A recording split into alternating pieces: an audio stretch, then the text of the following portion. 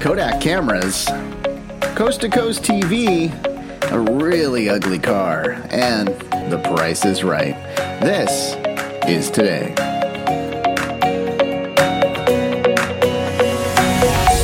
Welcome to This Is Today, the podcast that features the stories that make this day unique. It's Friday, September 4th, 2020.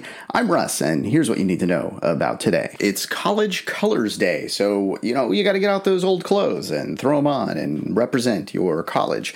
Now, if you don't know where those clothes are, don't ask mom, because it's also National Lazy Moms Day, which means mom gets to be lazy just one day out of the year, just today. So don't bug her today, maybe ask dad for those clothes. Now, actually, you know what? If it's Lazy Mom's Day, dad's probably like hiding out because he doesn't want to do all the work. So don't ask him either. Just maybe skip College Colors Day and celebrate National Wildlife Day instead. The goal of National Wildlife Day is to focus on endangered species, preservation, and conservation efforts around the world.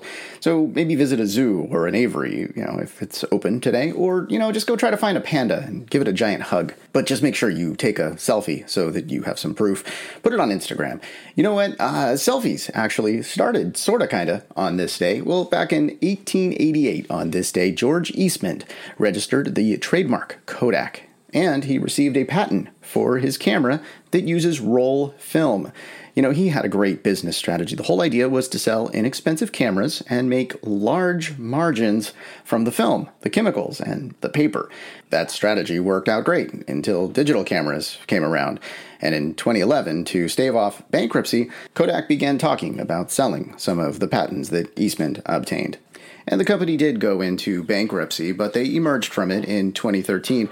And earlier this year, the Trump administration announced that it planned to give Kodak a $765 million loan for manufacturing ingredients used in pharmaceuticals in order to rebuild the national stockpile depleted by the COVID-19 pandemic. One of the interesting things about the pandemic is watching the news and seeing that news reporters are streaming from their home. Well, it wasn't so easy back in 1951. They had to use microwave technology and all kinds of crazy stuff, probably even some cans hooked up with a rope, because in 1951, on this day, they did the first transcontinental TV broadcast.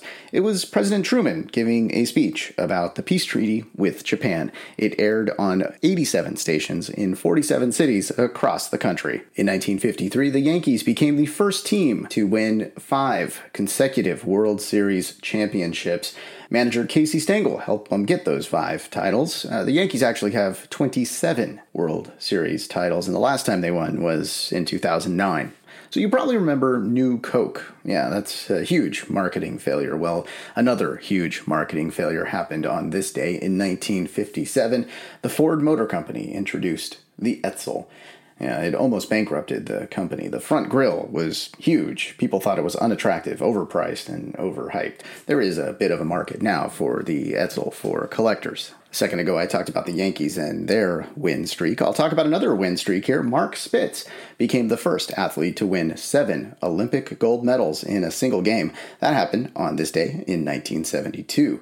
Also in 1972, maybe he should have gone on this show since he was having such a win streak, The Price is Right premiered on CBS. The host, Bob Barker, remained as host until June of 2007 when Drew Carey took over. In 2018, it became the longest running game show in American television history, but I'm not going to take up more of your time telling you about The Price is Right, because you could just Google it. Google was founded on this day in 1998 by Larry Page and Sergey Brin. They were 2 students at Stanford, and they started this little search engine company that has grown into something we all use every day. They decided to add a parent company called Alphabet to manage all the various divisions of the company. A lot of Disney enthusiasts consider this to be one of the greatest Disney parks. In 2001, Tokyo Disney Sea opened to the public on this day. It's been a hit since the beginning. It took only 307 days to hit 10 million guest visits. It sees about 14 million people each year. All right, let's take a look at some of the headlines from last year. We've been talking about Hurricane Dorian that was hitting the Bahamas last year. There was an article about a woman who brought nearly 100 dogs into her home to protect them from the hurricane. Also, people were talking about a maid of honor who didn't wear the traditional maid of honor dress. She was told, wear whatever you want. So she wore a T-Rex costume. And Serena Williams was trending on Twitter. She had just won her 100th U.S. Open match. Let's take a look at birthdays today. Paul Harvey was born on this day in 1918. He was an American broadcaster who died in 2009. Damon Wayans is 60 today. Beyonce turns 39.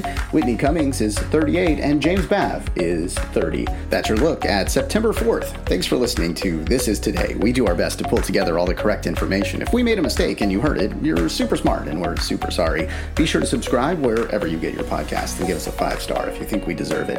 If you would like to make sure that we cover something on a future episode, let us know. Go to thisistodaypodcast.com to make suggestions, give us feedback, and see our other podcasts. I hope you enjoyed learning about today. I'm Russ, and I'll talk to you tomorrow.